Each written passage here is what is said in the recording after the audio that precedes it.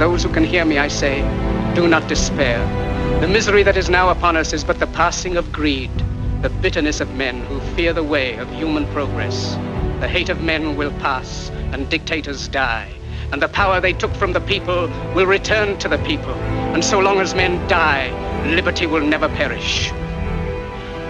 Soldiers, don't give yourselves to brutes, men who despise you, enslave you, who regiment your lives, tell you what to do, what to think, and what to feel, who drill you, diet you, treat you like cattle, use you as cannon fodder.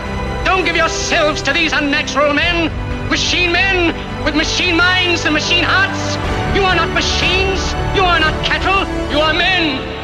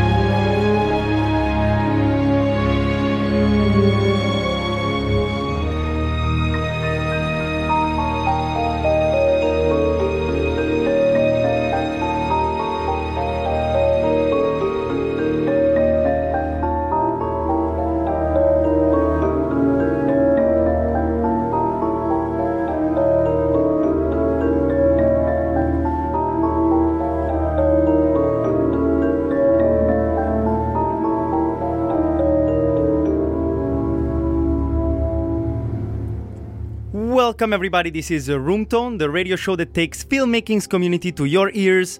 I'm Ruggero, your host, and here we are. This is our second season, the second season of Room Tone take 14. Every Monday here, 11 a.m. this year, we celebrate filmmakers and we love talking movies. Every episode we have a different guest. Here we are at CITR 11.9 FM as usual, broadcasting from unceded Musqueam land. What you just heard was the speech from the dictator, followed by the soundtrack of The Imitation Game. This episode is all dedicated to Alexandre Desplat, a choice actually made by our guest who's here today in the booth with us, an extremely special guest. Very, very, very bright guest. I'm really excited to introduce to you guys, actually, this extraordinary, magnificent person and movie lover. Please, everybody, raise your hands for the amazing Paul Jensen. Woo! How are you doing, Paul? I'm doing great. Oh my God, you're totally embarrassing me. This is hilarious. This is a wonderful way to spend a Victoria Day. I love it. This is a great show. You got a good setup here. Any show that has film music, that's amazing. Here we are celebrating the craft, and it's a pleasure to have you here. Actually, the way I met Paul is amazing, because Paul was my teacher and still is an extremely bright mind there at VFS. He's an instructor there at VFS. He's a film scholar. He's a writer. Man, you tell us what you do, man. Why don't you shoot through that microphone what you do, man? You do so much. It's incredible. I love it. I couldn't help but be inspired right off the bat when you had the great dictator speech on, because, a bit of context here, that was Chaplin's first sound film, right? And, for 10 years or so, people were wondering, when is he going to do sound? When does he have something to say?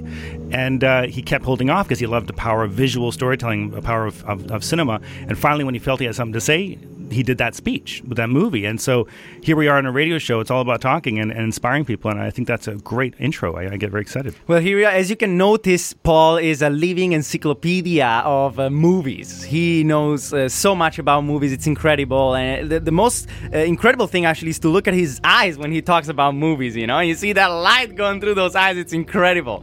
So it's incredible and sometimes embarrassing. I mean, really, I love it. I'm a film fanatic. I really am. I think I got a problem. I probably need to be, checked into a hospital or something. But yeah, I'm a film freak. I love it.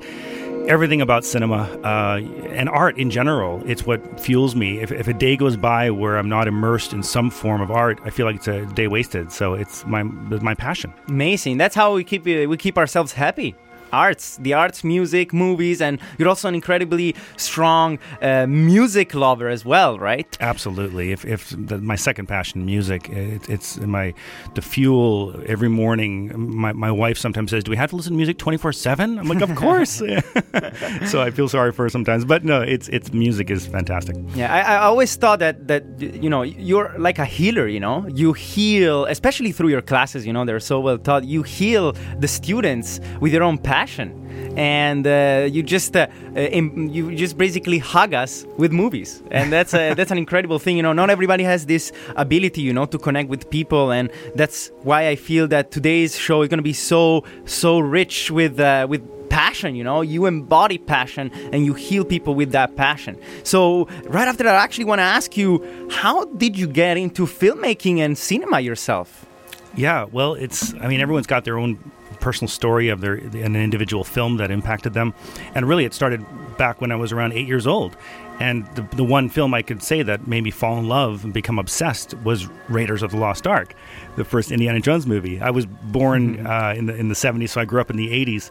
So I was part of that whole Lucas Spielberg generation with films like Back to the Future and Ghostbusters and everything.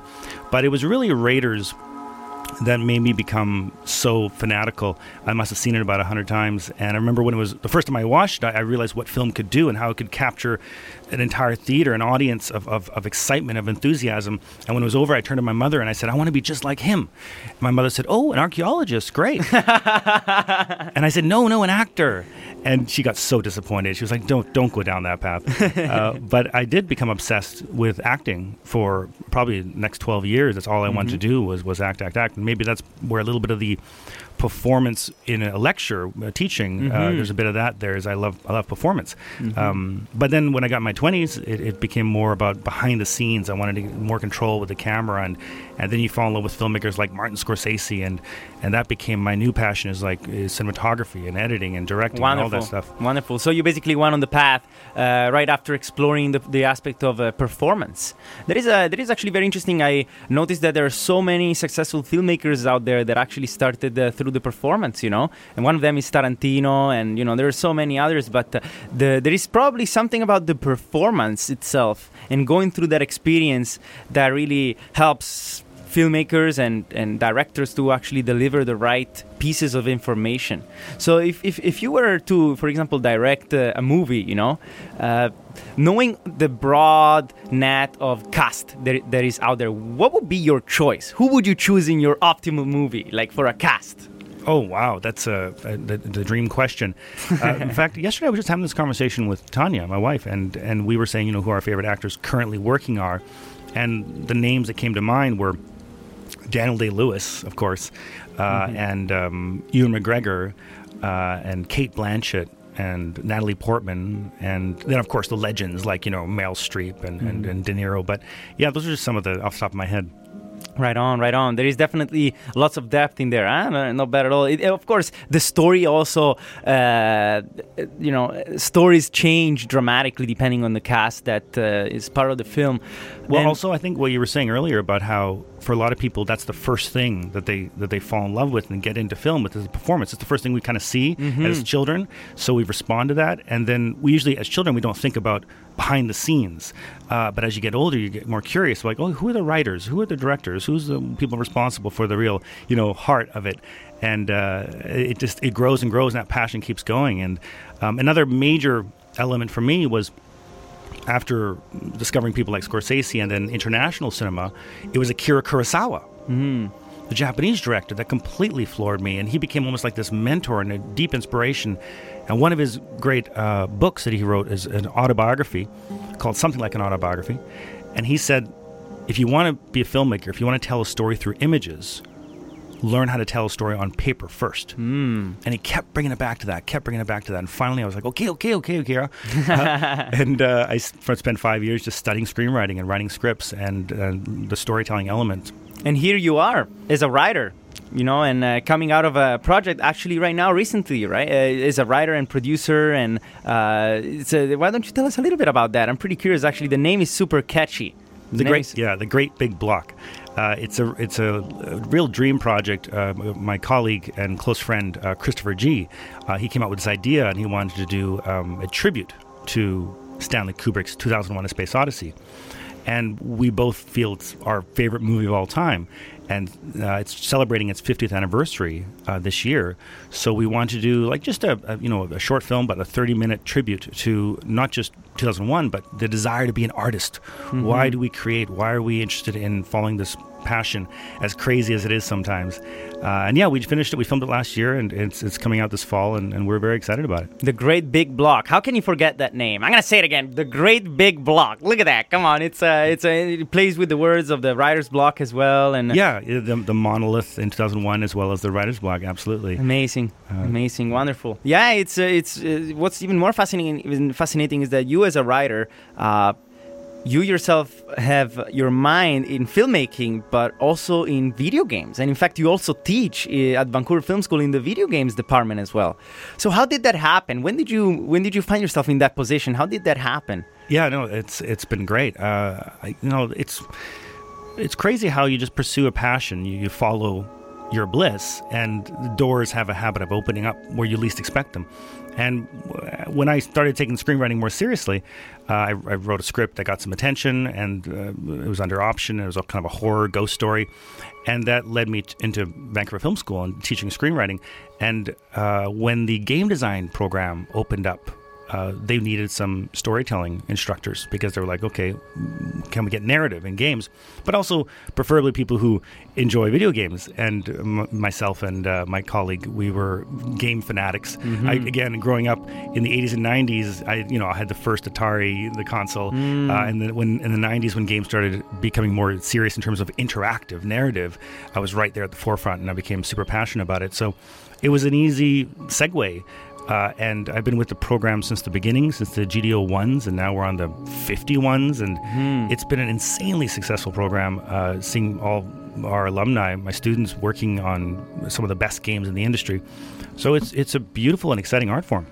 Wonderful. So you as a writer, what do you think is the main difference between writing for film and writing for video games? Yeah, great question. There's a lot of similarities in terms of like memorable characters and strong themes and even dialogue and music. All of these things overlap, but the real challenge becomes plot, specific plot points, because you really want the player playing the game to matter. So you always, when writing for games, you always have to be thinking about two characters. You always have to be thinking about the hero of the narrative, but also the player and how they can make choices, obviously, that change and define the narrative. I think probably the core difference, just in terms of a kind of a cultural phenomenon here in the 21st century, is that when you complete a game, sometimes you've been playing for weeks, months, and I love it when games end with highlights of what you've done. Like a little montage of all these things. Oh, remember we did that? Remember when I did this accomplishment? And that feeling of accomplishment, that feeling of achievement when you finish a game is very unique, because you don't get that same feeling of achievement like I did all those things in a film. That is a very beautiful thing you said, and that's where I think filmmaking probably is lacking the most.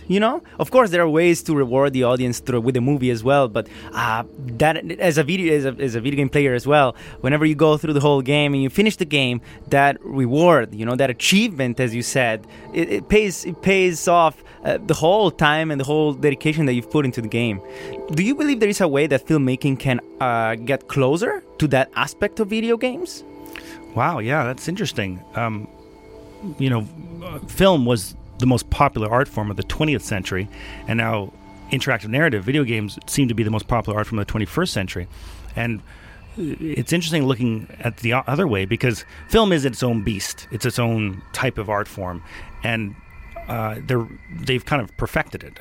We've had so many incredible films. I don't necessarily know if it needs to change or evolve in the way of becoming a different art form, but video games definitely need to embrace what makes them so special.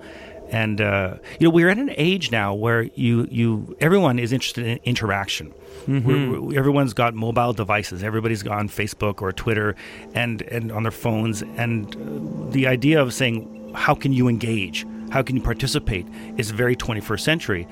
Your identity, putting it out there. And so Yeah, I think a lot of young people don't have as much patience for film and TV because they want to participate and engage. Patience, another key word for today. Patience, probably that's the thing that we're lacking the most in 21st century. Everything is happening so quickly. We all want everything right now, right here. And, the internet, even with information, it gave us all that. You can just type something in and there it is.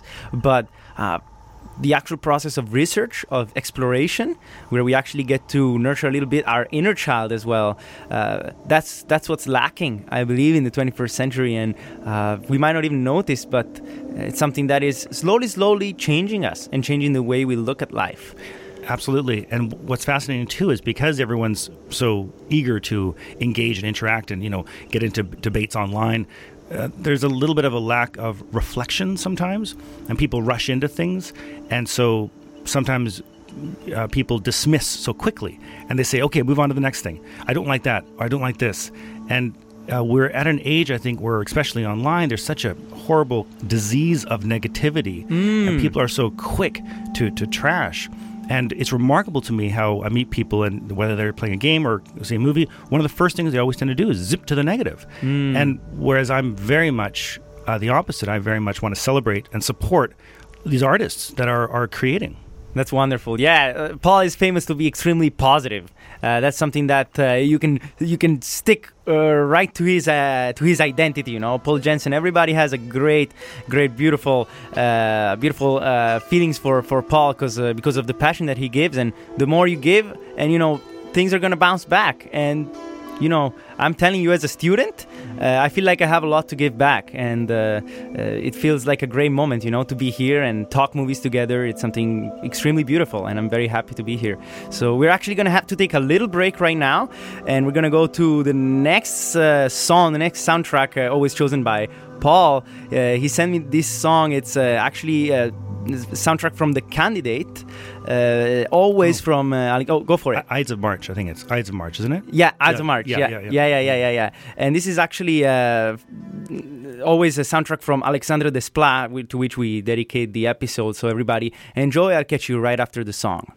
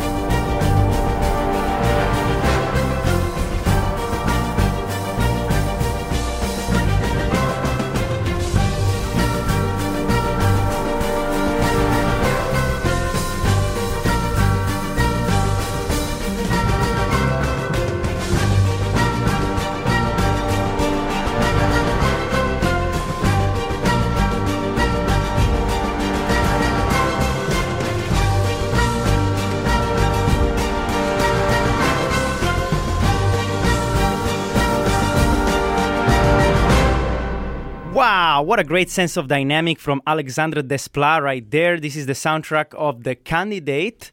Ides of March. The Ides of March. Yeah. The song is called The Candidate. Yeah. And here we are with the amazing Paul Jensen.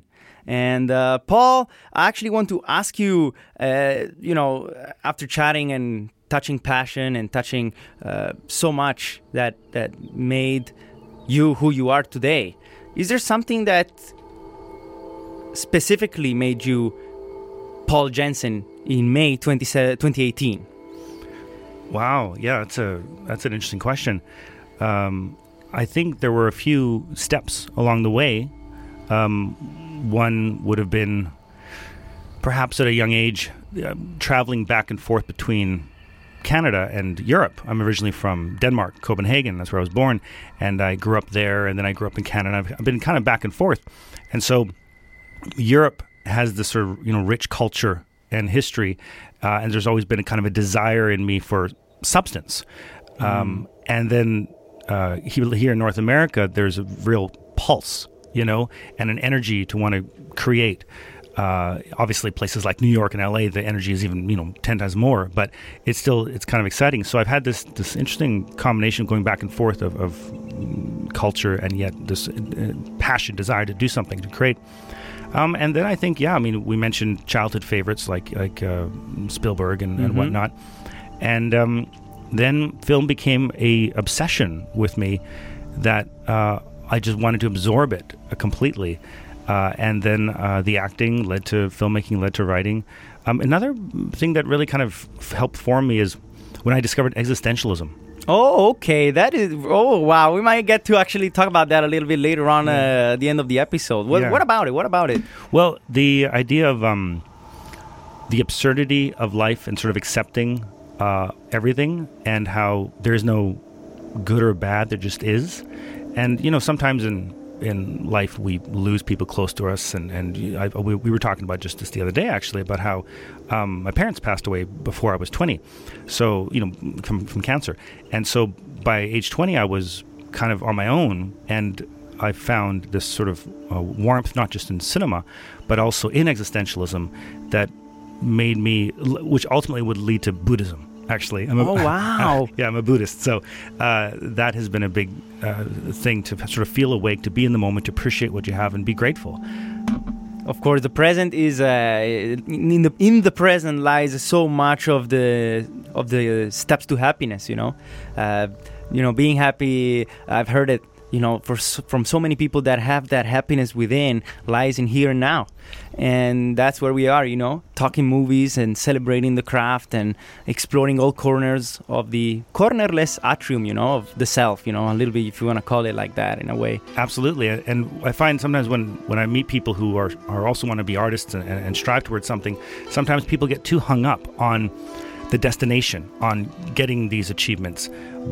And I know it sounds cliche, but it really is true, to appreciate the journey, and that every day, as long as you're working towards something, that's the magic.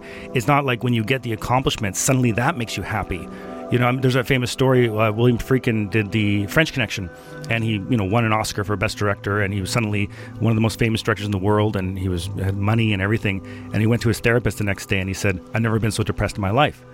Because some people think that, once I get that kind of success, then I'll be happy. And the truth is, no, you have that attainable quality to be happy right in front of your fingertips. That's beautiful. Yeah. Happiness is a choice. Is there something that you actually take to your own writing? Is there maybe some sort of routine that you bring to your own writing, looking back at even what you explored through Buddhism?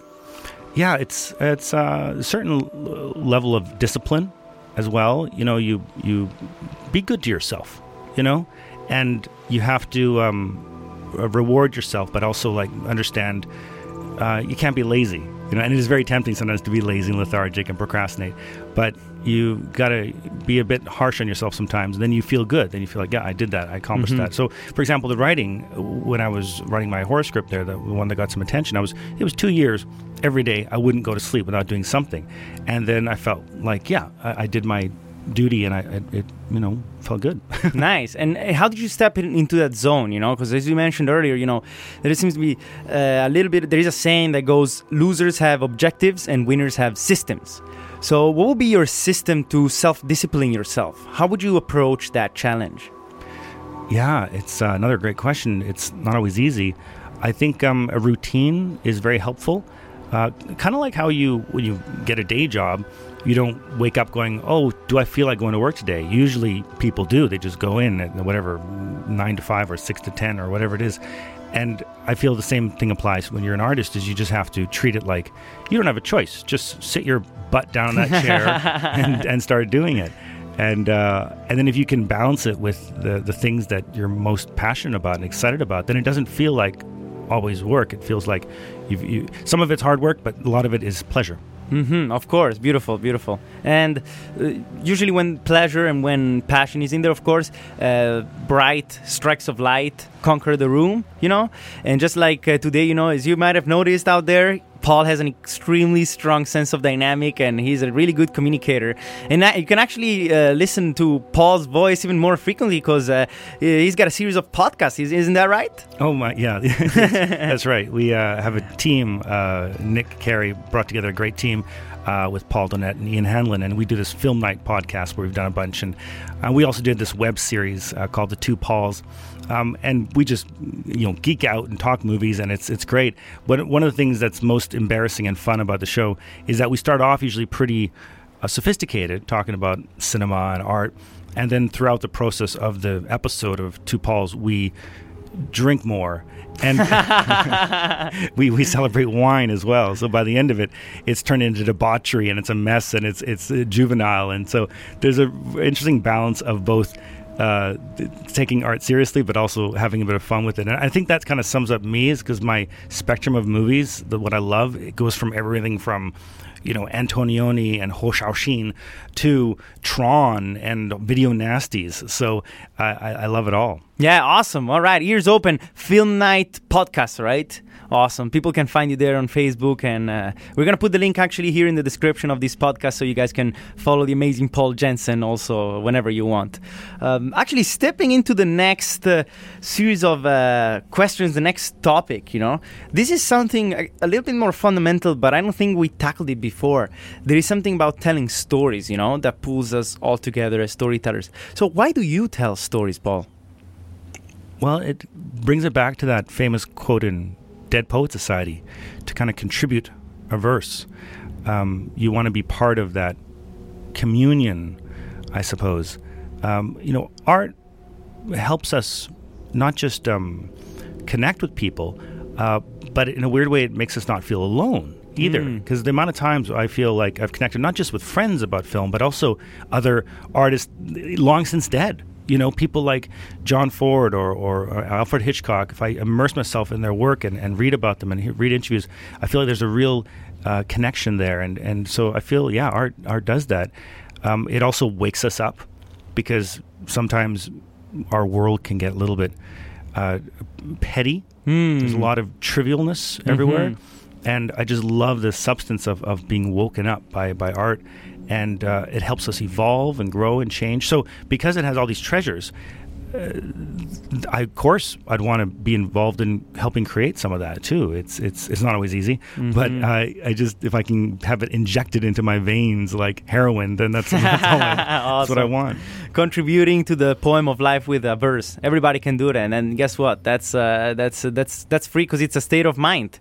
You just have to be willing to do that, and then hopefully I truly believe everybody has that power to spread love and to actually contribute with a verse, because people get confused, and as you talked about existentialism before, things are, and that's how we gotta embrace them, and the meaning is just something personal, we attribute that to life because it's a symbolic value. But purpose might be something that comes from the sky, it's like magnetism, as if there is a minus in the world, there is a plus, and maybe you are that plus that is born to compensate that minus. So that means that there is something within you that you have to share, or you have to connect to whatever, lies around us, because we only have 5 senses. That's all we have.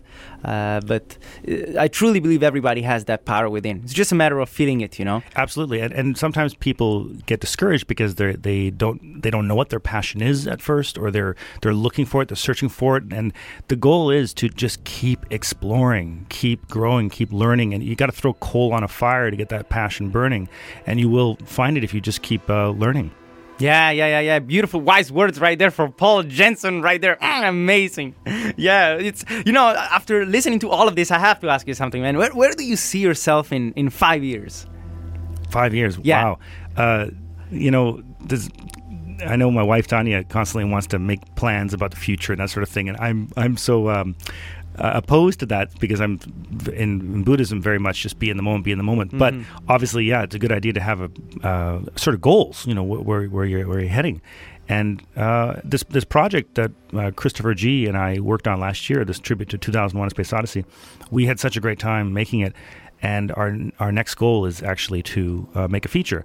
So we're going to do something like that, hopefully in the next year. That's awesome. And something on the same scale as like Sex, Lies, and Videotape, an independent feature.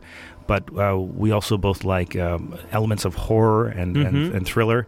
So we'll see if we can come up with something. We've got a bunch of ideas we're floating around. So that'll be the next challenge. Awesome. So is there a name already out there that people can hook up to, or is it too early? I think it's too early. Too early. I do have a pitch later on, actually. Okay, all right. We're gonna make that happen later on in the episode. After we take a break, usually we ask the guests to pitch. We have a 1-minute pitch, and we ask the guests to actually pitch their projects and just share whatever they have in their minds and their hearts, and just let it all out so that people can listen to each other and maybe even support each other in some ways. And that's where I actually want to go back to the idea of support. As a community, where do you think the community can actually support and contribute and compensate to the imbalances that there are out there? How do you feel that the independent film community can reach out and help the bigger community or the society to improve? Yeah, wow. That's, art and film, there is a certain responsibility to want to reflect life as it is. And cinema is a mirror. It is a way to communicate. And if we can be as honest as with ourselves as we can, I think it does wake people up to the truth. And we see that with the films that have been coming out in the last few years. Small films like Moonlight and what just won the Academy Award this year. Something else just won. I forget what it was. But you mean like the Oscar? Yeah. Shape of Water? Yeah. Oh, yeah, Shape of Water. Yeah, exactly. Labor of love. Such a labor of love. And when you have these individual voices who want to say something for the right reasons, they're not thinking, this is going to make a lot of money here. Well, let's face it, there are easier ways to make money in this world than being an artist, right? Yeah. So we do it for the right reasons. And Shape of Water is such a labor of love, and it's beautiful to see that these artists with integrity. And I think that inspires people around to want to participate and engage in the life's rich pageant. Right on. Amazing. Yeah, it's as you mentioned, there is because the community has its own flow, especially here in Vancouver, here in British Columbia. Vancouver is the core. I noticed that there are so many people that are willing to fight for community, and I see a lot of positivity coming in the next 5 years here when it comes to the community.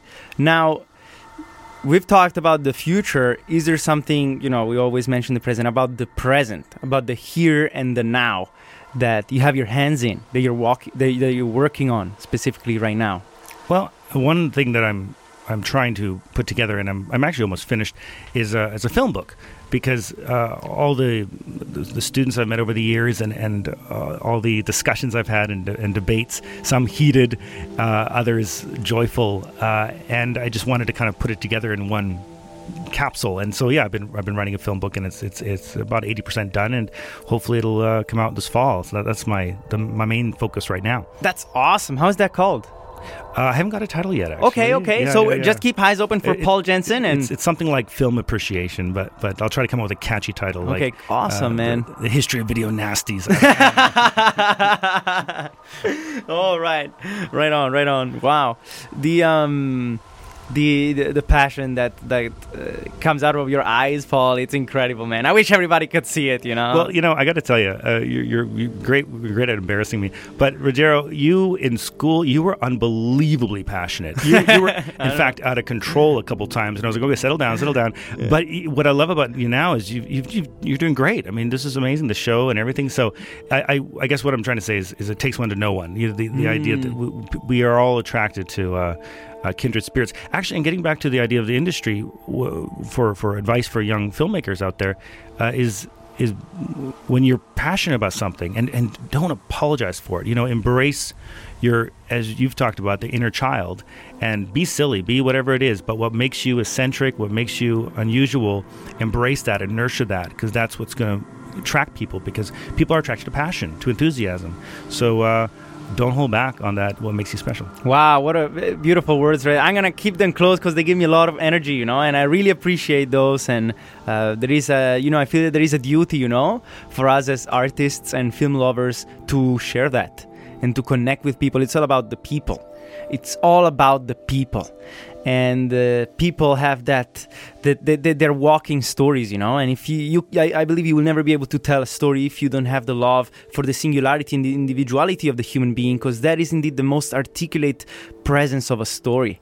And here we are, everybody celebrating human beings. And what you're doing with documentary stuff and meeting homeless people in Vancouver, it's just the connections you've made, it's honorable. It's great. It's all passion, it's the love. I just follow the heart. Is the heart. It's the heart. But I thank you for those words, and I'll keep them close again because they give me energy. And the idea here, Roomtone, is to share energy, give energy to the people out there, to the audience, and do it through filmmaking. We kick off the week here on Mondays, and this is a great opportunity to get to connect and meet each other, and not only meet each other but also meet ourselves.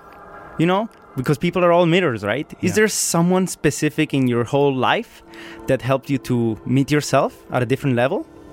Wow, that's another intense question.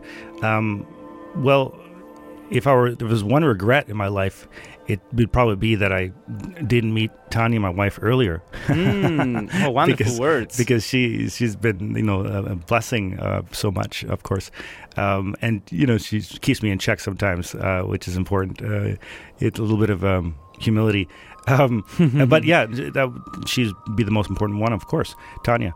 Otherwise, talking about what's important and how to capture that passion, not to be afraid to fail at greater and greater things. Sometimes when we engage in art and engage in people, there's always this fear element of, what if I screw up, or what if I come across stupid, or whatever. And you got to dive into things and not be fearless. And I think we grow and we learn from those things. So that would be my advice to filmmakers as well: is don't be afraid to fail. Wonderful words from Paul Jensen right there. Amazing. Well, I think this is the time to actually take a little break, and then we will catch up right with Paul after the break. We have a couple of interesting surprises for you out there, so stay tuned. I'll catch you up right after the break. See you soon.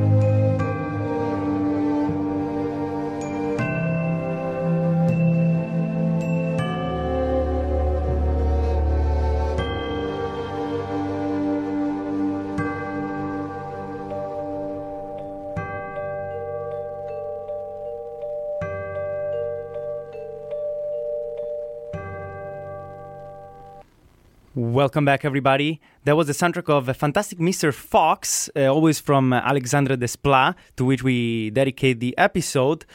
Back to our guest, actually. Here we have Paul Jensen, amazing film scholar, instructor, and writer. We talked a little bit about everything today, going from writing to his podcasts, to projects of his. But now it's the time to actually approach the 1 minute pitching. And what we do here at Roomtone is we actually give the chance to the guests to pitch a project or an idea that they have.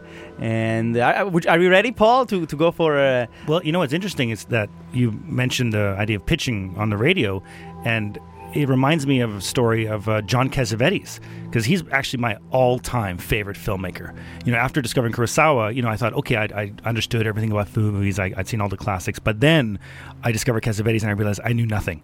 You know, that just opened a whole new world for me. And he's a writer, director, and actor. His amazing wife, Gina Rollins, a woman under the influence, and that kind of thing. His first film was called Shadows, and that was 1960. And how he even got that film made was because he was on a talk show, a TV show, as an actor, because he was an actor like in The Dirty Dozen, Rosemary's Baby, things like that. And he said, well, I have an idea I want to pitch. But he wasn't supposed to, but he did it anyway. He just went ahead and pitched. And shockingly, people actually responded and sent him a little bit of money. And so he had this little bit of money, and he didn't have enough to make the movie, but he realized, I can't let those people down. I have to go ahead and somehow get the rest of the money to make this movie. So that's sort of what started his first film. And he's special because he's considered the father of American independent cinema. Mm-hmm. So he was the first to really take a small camera, go out in the streets of New York and make movies with his buddies. Amazing. So here we go. This is your chance, Paul. We got 1 minute. We're going to splash that clock. We got 1 minute, and we're just going to go for it. Yeah. All right. Are you ready? You want to go for it? The pressure's on. Okay, all right, let's give it a shot. Go for it. A woman, her name is Claire, is saying goodbye to her brother. He is on death row and is about to be executed. She can't understand why he's so content and happy. He's killed. A week later, she sees him on the street. He's alive. She follows him, but he gets lost in the crowd. Over the next few days, she keeps seeing him. Is it a ghost? Is he haunting her? Or has he escaped? The closer she gets to catching him, the more she gets entangled into a sinister crime, finding herself the key suspect in a murder eerily similar to the one her brother committed. The police investigate her, and her entire worldview collapses. It's an existential, supernatural thriller. Albert Camus' The Stranger meets the psychological horror film Don't Look Now. Nice. And we even wrap it up a little bit earlier. That's amazing. What a great pitch right there, huh? You got that voice going on right there. Wow. I was into it, that's for sure. So when do you actually plan to go for a project like this one? Is there something in the near future? Is it in the time frame? This summer. Oh, this summer. Okay, it's just going for it. Amazing. Yeah, absolutely. You're gonna go on camera? You're gonna shoot it? We're gonna be writing it. Okay. Yeah. Wonderful. Okay, so eyes open. Mm-hmm. Well, that's you got my curiosity right there. Well, getting back to that existentialist love I had for things like Albert Camus, there's something interesting there, and I do love horror. Horror is my favorite genre. Mm-hmm. The idea of the supernatural has always intrigued me. Yeah, wonderful. Okay, we might actually get to talk a little bit about that even later on, since we're now doing the Proust questionnaire. And what we do here at Roomtone is we have the Proust questionnaire, so we pick 5 random questions out of the 35 questions that Proust, the French novelist, he wrote down, believing that by asking and answering those 35 questions, you would actually be able to truly grasp someone's identity. So we're going to go through 5 of those randomly right before wrapping the show. And exciting. It's always a great opportunity to get to actually see and talk about things that are outside of the film world. Of course, sometimes we actually reconnect with movies, of course. But let's say we just ask. And we start from somewhere. And there is something that I want to ask to someone who is so positive all the time. What is your idea of perfect happiness? Oh, it's not that complicated. I would say the perfect evening would be naturally at home with a movie, bottle of wine, and Tanya. Awesome. Yeah, yes. Simple things. No need to overcomplicate. People sometimes start to seek and complicate themselves, but simplicity is the key, you know? I know when I was a kid, though, it was the ballroom at IKEA. All right, awesome. Then I got to ask you, second question of the Proust questionnaire to Paul. What is your greatest fear? Oh, greatest fear. Wow. That's a tricky one. It is for everybody. Yeah. Again, I try to avoid all fear. Like I try not to go down that path, and usually I'm pretty good at not letting fear or desire kind of consume me. So, yeah, generally I'm not afraid of too much. But I suppose I would be fearful of Sometimes in life you get irritated by the small things and you lose your patience, and I try to stay on top of that, but occasionally I screw up, and so probably fearful of that, fearful of becoming irritated with somebody and losing patience. That I don't you don't like the kind of person you are when that happens sometimes. So yeah, that would be I'm fearful of not keeping myself in check. Everybody is I feel everybody, myself included, but everybody is afraid of their darker side, that shadow, that layer that sometimes we need to keep calm, but everybody has it, and that's just facts, it's something that makes us whole, and it completes us, and it's the duality of man. How do you actually feel we can get to control or channel that layer of ourselves to the world in a non-harmful way? Well, I mean, it all comes down to awareness. I find that when I'm not aware, or I'm distracted, or let's say, it's crazy busy, or I haven't got enough sleep, then I'm not in check, and then that dark side comes out. But if you're very awake and aware, and the classic saying, think before you speak, then you can keep that in check. And I love the dark side in art to the point where some people think I'm crazy to like some of the horror films that I like. I mean, they're in fact right now there's a lot of controversy going on because of Lars von Trier's newest film, The House That Jack Built, and there's some pretty apparently nasty things in the film. But I'm of the mind of that's okay. We need to see these things in art. And you look at say for example the atrocities of World War II. Should we not show them recreated in art? We need to see horrible things that happen in this world in hopes to understand them, in hopes to get past them. So they're not in the shadows, they're not in the closet. So we can talk about them. Wonderful. Bring them to the surface. Somehow we need them. We need that to manifest and reach out there. It's important. It's crucial. It's for a healthy balance. Yeah, right there. So that's actually where I want to go. I want to ask you one question that is connected to your past.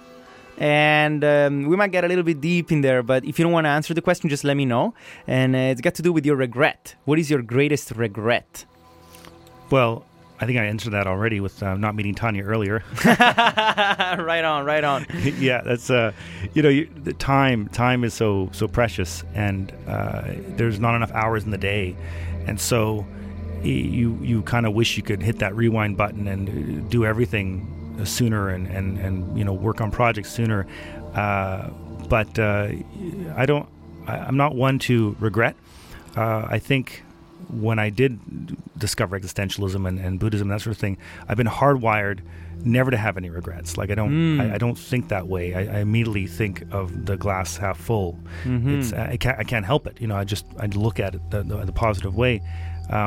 It's the classic saying, why cry over spilt milk? Same principle with regrets. I just don't think of them. Wonderful. And how do you manage to actually reach that state of mind? It's sort of practical. You just do what. I mean, in fact, getting personal here, it goes right back to when my father passed away when I was 19. So I'd already lost my mother, and now my dad died at 19. And I was by myself pretty much. And I had a brother here in Vancouver as well. But we were very practical with just working things out. It's like, okay, what's next? What are the steps?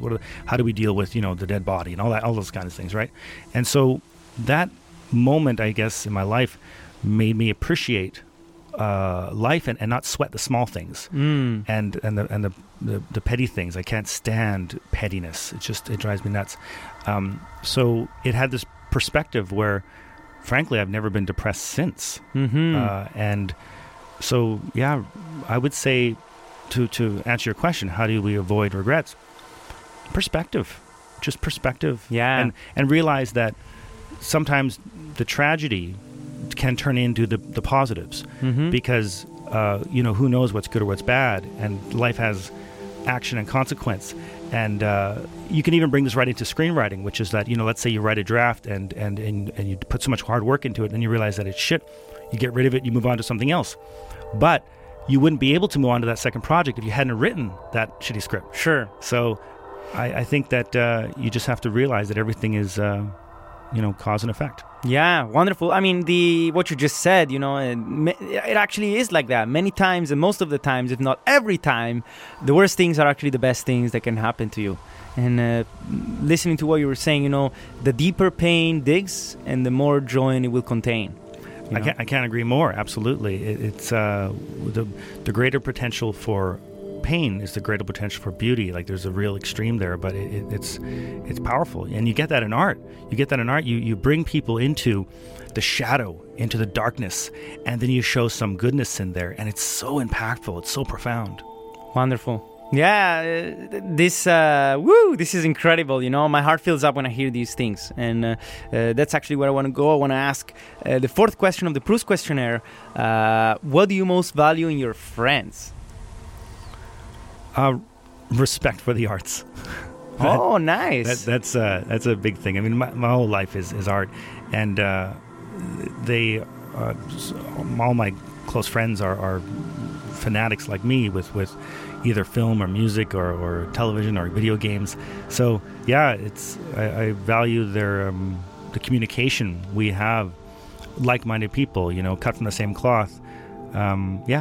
Probably the main thing. Wonderful. Yeah, and this leads us to the fifth question of the Proust questionnaire, which actually goes, what is your current state of mind?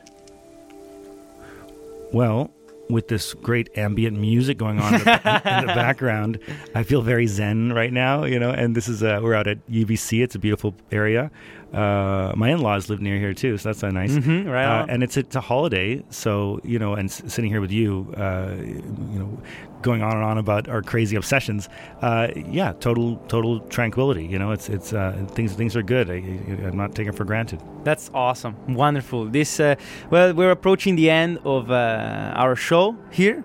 And, Paul, thank you so much for joining. This is a wonderful opportunity, and I'm so happy to actually see your eyes shine just like in the class. It's wonderful. And before actually zoning out and just fading to black, I want to ask you if you could give a piece of advice to the young filmmakers or storytellers out there. And if you have that piece of advice, that little bit that maybe you wish you knew earlier in your life. Right. Well, the number one advice would be, follow your bliss. Don't apologize for your passion. And as absurd as it gets sometimes, and I embarrass myself with my obsessions over things like Star Wars. But the doors have a habit of opening where you least expect them when you do that, when you stay true to your path. And also find yourself a good community of artists, because all the breaks I've had have come from people I've known and other people in the industry. So what's good for one of us is good for all of us in a sense. So if you can nurture that and really respect other people and listen to other people and don't worry too much about, I get paid or whatever. Like they often say the first year of when they graduate from school, I say take whatever job you can and just volunteer, because you never know who you're going to meet. You never know who you're going to connect with. So and broaden your influences. I loved it when Sofia Coppola won her Oscar for Lost in Translation. She said, I want to thank Antonioni, Bob Fosse, Wong Kar-wai, and Jean-Luc Godard. And awesome. She later thanked her dad, of course. But I like that idea of broad influences. Wonderful. Thank you so much, Paul. It was a pleasure to have you here on Room Tone. We go live at 11 a.m. every Monday talking movies. We talk movies because we love it over here. We're actually going to go with the prologue of Birth, chosen by Paul himself. And see you next Monday. See you. Bye-bye, everybody. Ciao, ciao.